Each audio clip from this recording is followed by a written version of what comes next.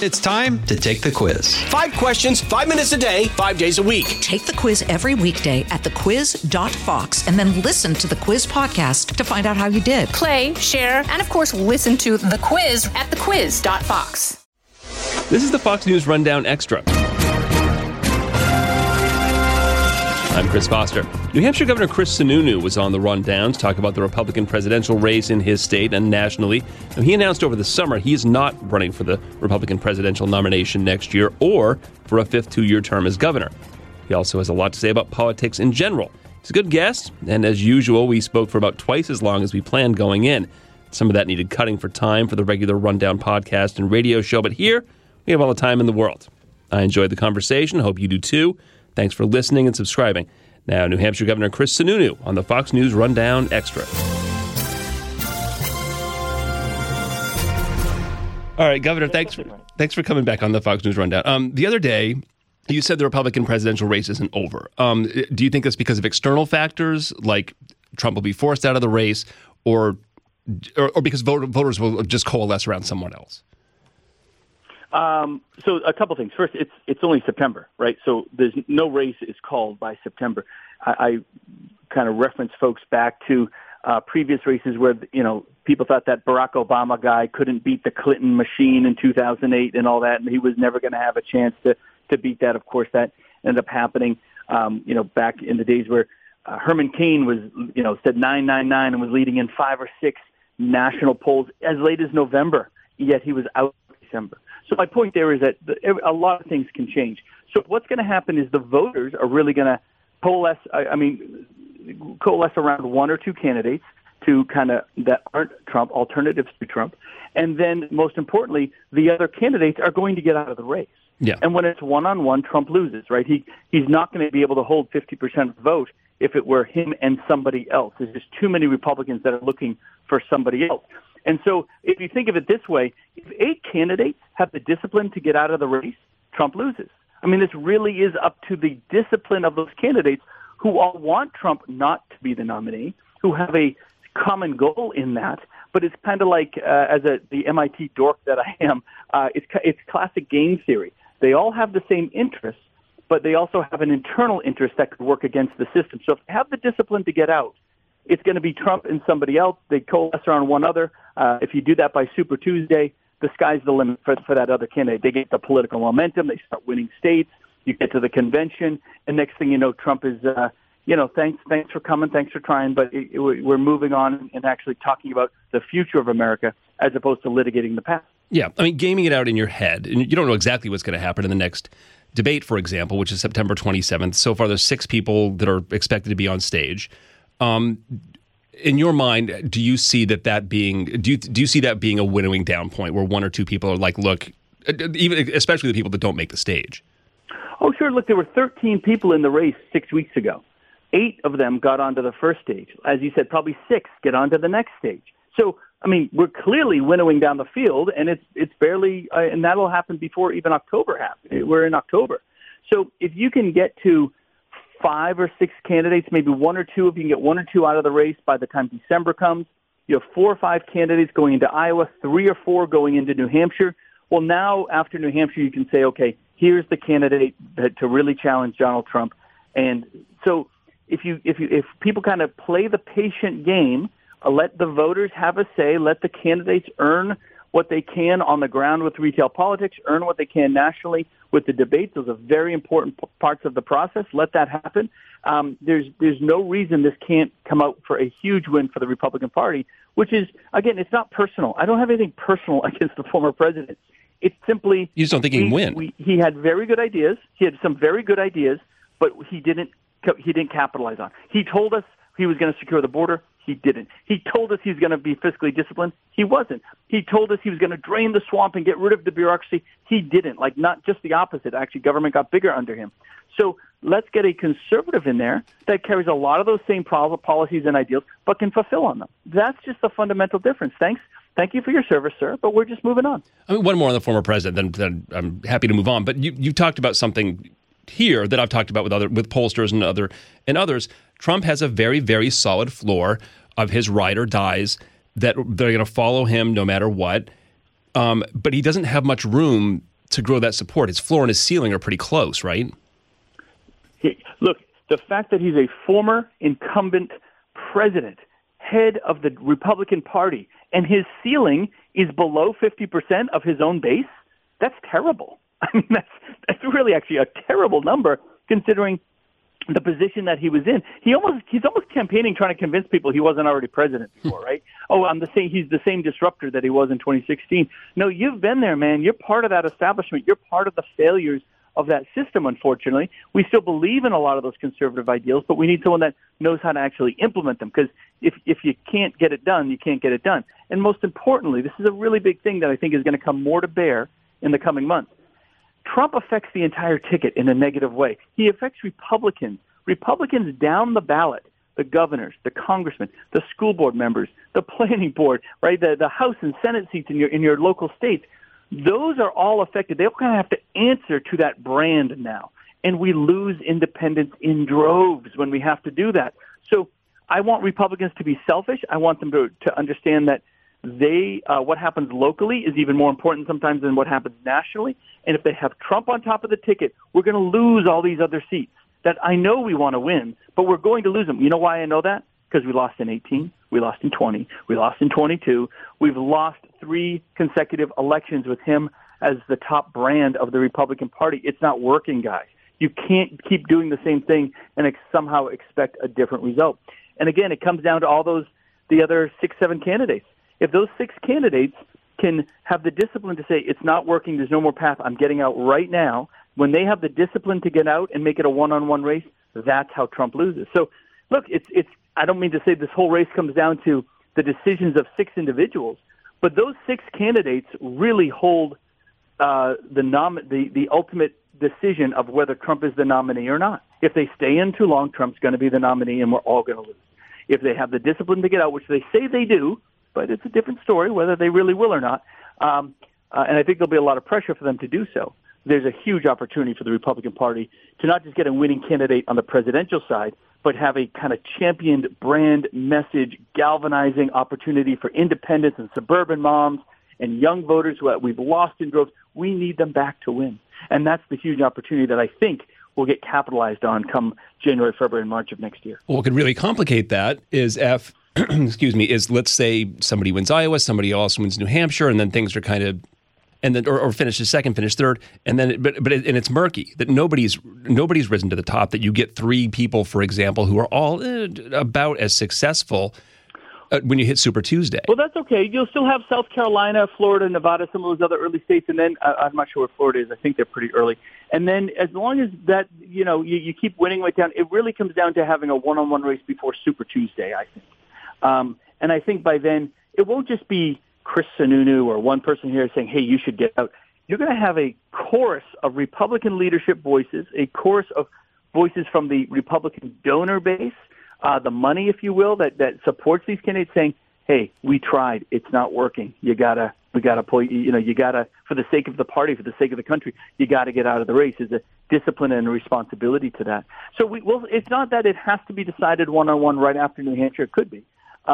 But shortly thereafter, as long as it's before Super Tuesday, where you start to get to the winner-take-all states, where all the delegates go to the winner, I think that's what you have to capitalize. Yeah. The New Hampshire primary is, I don't know, give or take 18 weeks, something like that. Am I about right?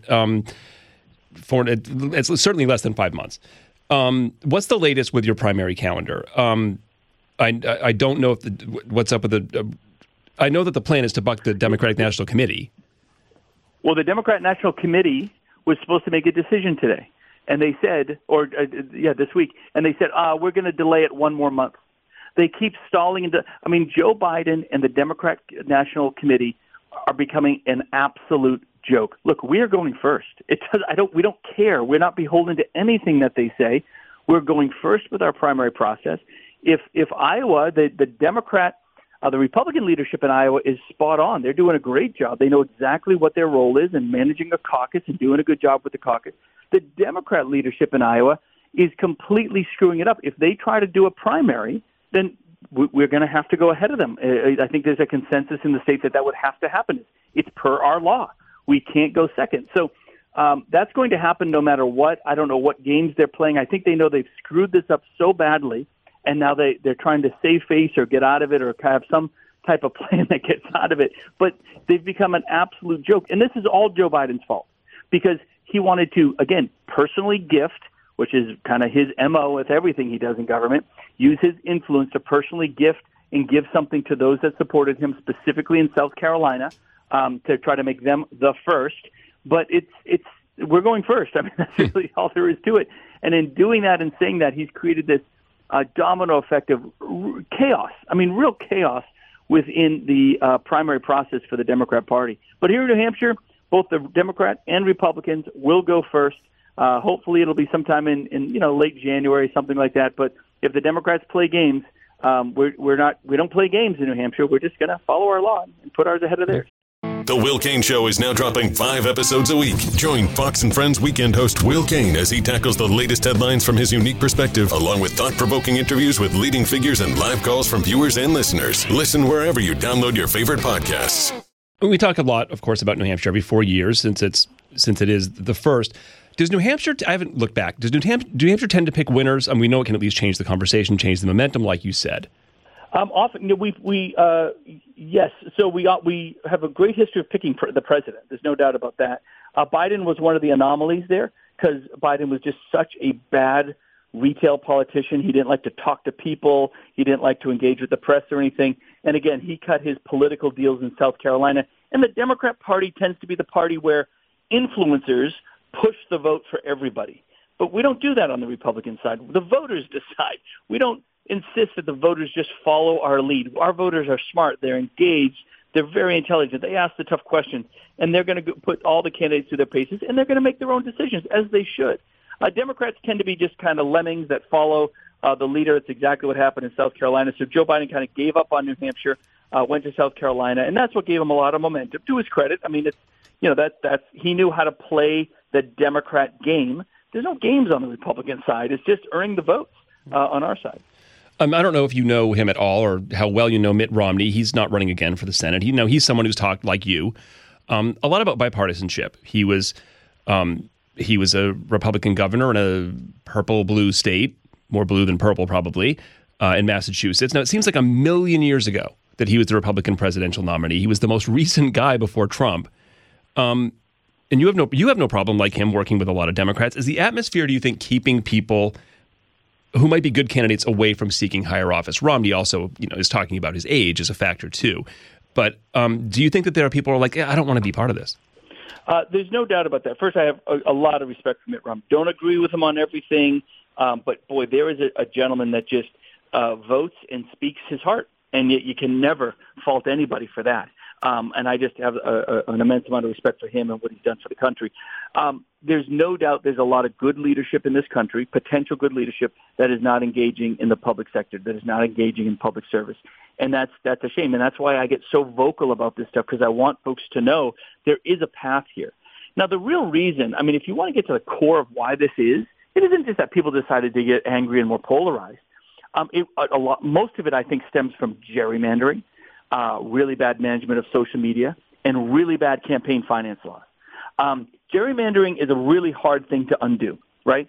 But we used to have 150 congressional seats in this country that were fairly back and forth, right? They were very winnable by either party if you had a good enough candidate.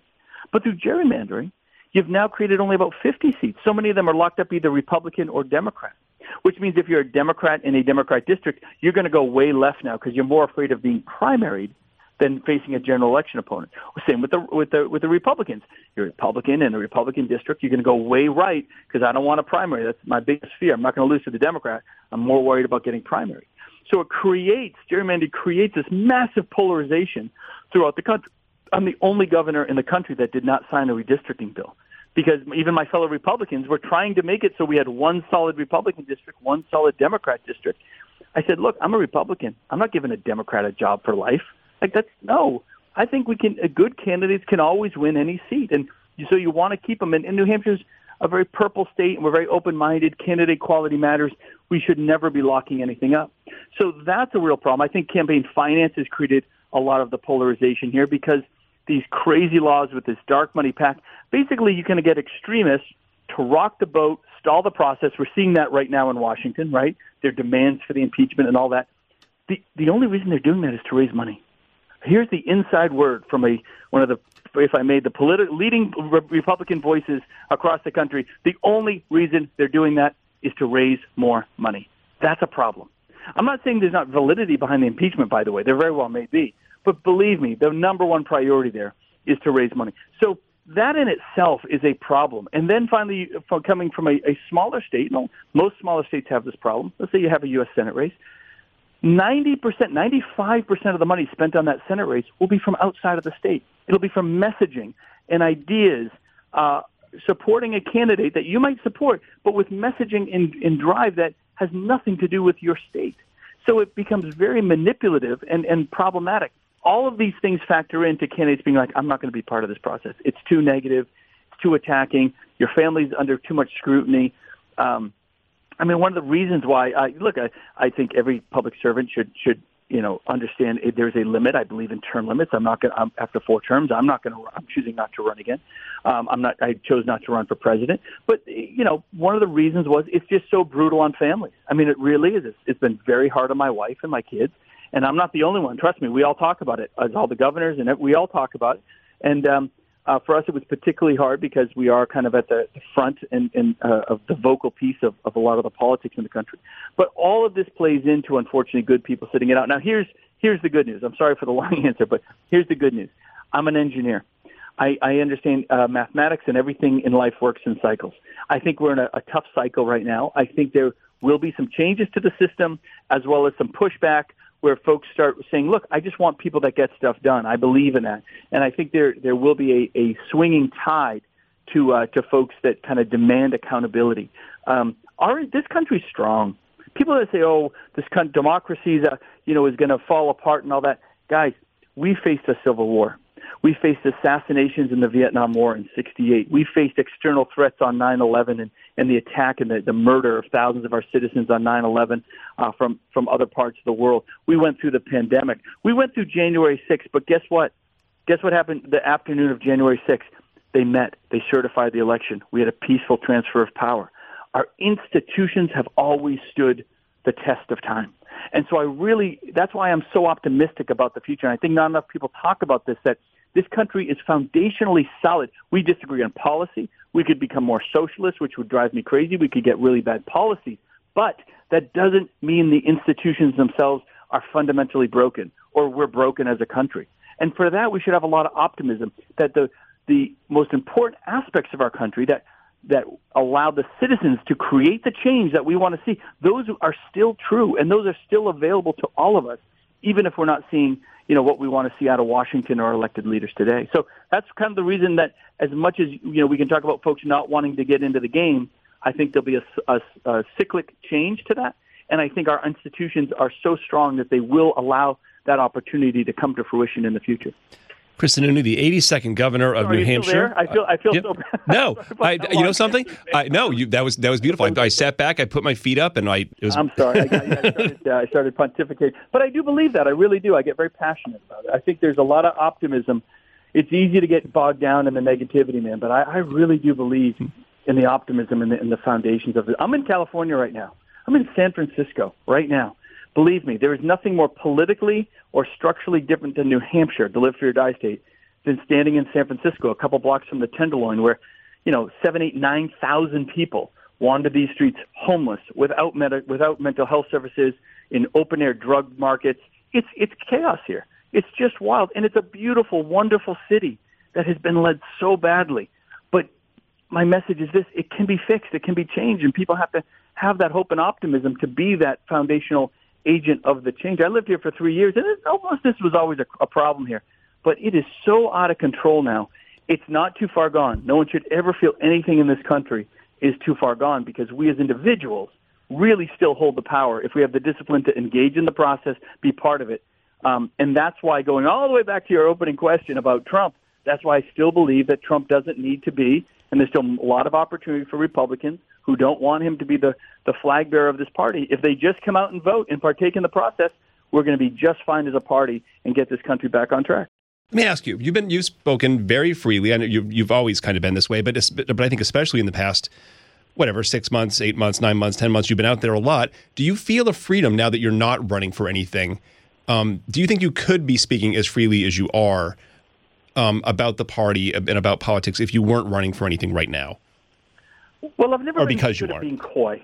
Yeah, I mean, look, I put it this way: I would just probably be getting myself into a little more political trouble than I would. But look, I just speak the way I speak. I let the chips fall where they may. I don't overthink the politics. I'm not asking people to agree with everything I believe. My wife doesn't agree with everything I believe, right? That's okay. That's totally cool, man. Everyone has a chance to bring their voice to the table. I try to have an empathetic ear to the other side. So I think it's okay to speak freely, even as an official, to be a little bit unabashed, as long as couple things. Do your best not to be rude, right? Not to do things with the personal attacks and all that. Talk about policy. Be able to explain where you're coming from. Be completely transparent.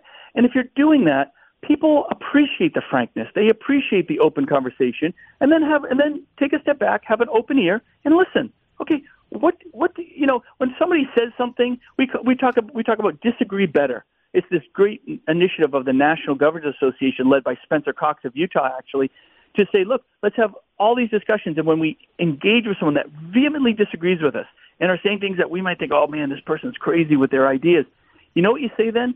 Don't try to explain why you're right and they're wrong. Say, tell me more. I'm not there. Tell me a little bit more. So if we all go into conversations with that kind of attitude, even though we're passionate on one side, holy cow, does the temperature come down? You build relationships better. You're more transparent, and you don't start demonizing the other side. And if we can build a better repertoire of that, a better habit of that, I really believe a lot of these other issues of polarization and extremism, that gets all really pushed aside. And the 80% of us that might be Democrat or Republican, but are still kind of rational and in the middle and don't just want to play to the extremes, boy, we're going to go, hey, we got this thing back on track. And you know what?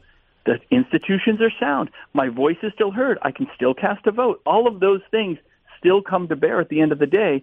We just need to get a little more mature and a little more disciplined about our approach to these things. So, I don't mind being unabashed. I think maybe I'm a little bit more unleashed now that I'm not running for anything, a little bit more, but I've always been pretty candid with folks and I guess in a way politically rewarded for it because I'm still pretty popular, as I pat myself on the back. All politicians are really good at patting themselves on the back, by the way. But I think that's probably why I've been able to be fairly popular, even though people disagree with me, because I really try to have an approach that invites everybody to the table. And you'd have no problem. I know a lot of Republicans in Maine, for example, to your northeast, who are very angry with Governor Janet Mills. You would have no problem sitting down for lunch in Portsmouth or Portland with Janet Mills and having a perfectly fine time, right? I had breakfast with Janet Mills 2 mornings ago. Yeah. Absolutely. Jen and I get along great. I disagree with her on a lot of things. Maura Healey in Massachusetts, disagree with her. Phil Scott in Vermont, he's a Republican, but, man, he's got to hold the line against these really, really socialist, quasi-communist legislature in Vermont. God bless them. Ned and Dan in Connecticut and the governor of Rhode Island had dinner with Dan McKee, had dinner with Phil Murphy of New Jersey. Look, Phil and I disagree on politics vehemently. I consider Phil Murphy a really good friend. I think he's a really funny guy. He's actually quite personable. We get along wonderfully. He's a Patriots fan, a New England Patriots fan. So he gets some dispensation with me because of that, because we're both Patriots fans. But no, especially as governors, we all get along very, very well. We'll have tough discussions on energy, on opioids, on mental health, on this woke nonsense that I think is just absolutely horrible. I'm very anti-woke. But I don't just come in with that and say, well, we disagree, so we're not going to talk. No way, man. I'll talk to anyone about anything, especially New England governors who have so much common interest across our borders. Well, and speaking of, good luck to you and Governor Healey and Governor Mills with this hurricane coming. I know it's something you don't often have to deal with there. I guess you just kind of treat it like a snowstorm without the snow. A little bit. Look, we were all texting together 2 mornings ago on a couple things. We had really aggressive localized flooding in southern New Hampshire, northern Mass. That's why Maura couldn't come to breakfast with us. The hurricane is really going to hit Maine. We all text, and we're all there saying, what do you need? What do you need? Do you need National Guard? Do you need swift boat rescue teams? I sent my Blackhawk helicopters to Vermont during their massive floods in earlier this summer. So we always share resources and ideas, and we're always there for each other. So I know I could pick up the phone to any of them and say, hey, I need some mutual aid. I need first responders, whatever it is, to help rescue folks in submerged areas, and they can call on me, and within moments we're responding. No questions asked. Governor Sununu, good to talk to you again. Governor of the tax-free suburb of Boston, live free or die, New Hampshire. Governor Sununu, thanks a lot. You've been listening to the Fox News Rundown. And now, stay up to date by subscribing to this podcast at foxnewspodcasts.com. Listen ad-free on Fox News Podcasts Plus on Apple Podcasts. And Prime members can listen to the show ad-free on Amazon Music. And for up-to-the-minute news, go to foxnews.com. Listen to the all-new Bret Baier podcast featuring Common Ground, in-depth talks with lawmakers from opposite sides of the aisle, along with all your Bret Baier favorites like his all-star panel and much more. Available now at foxnewspodcasts.com or wherever you get your podcasts. From the Fox News Podcasts Network, in these ever-changing times, you can rely on Fox News for hourly updates for the very latest news and information on your time. Listen and download now at foxnewspodcasts.com or wherever you get your favorite podcasts.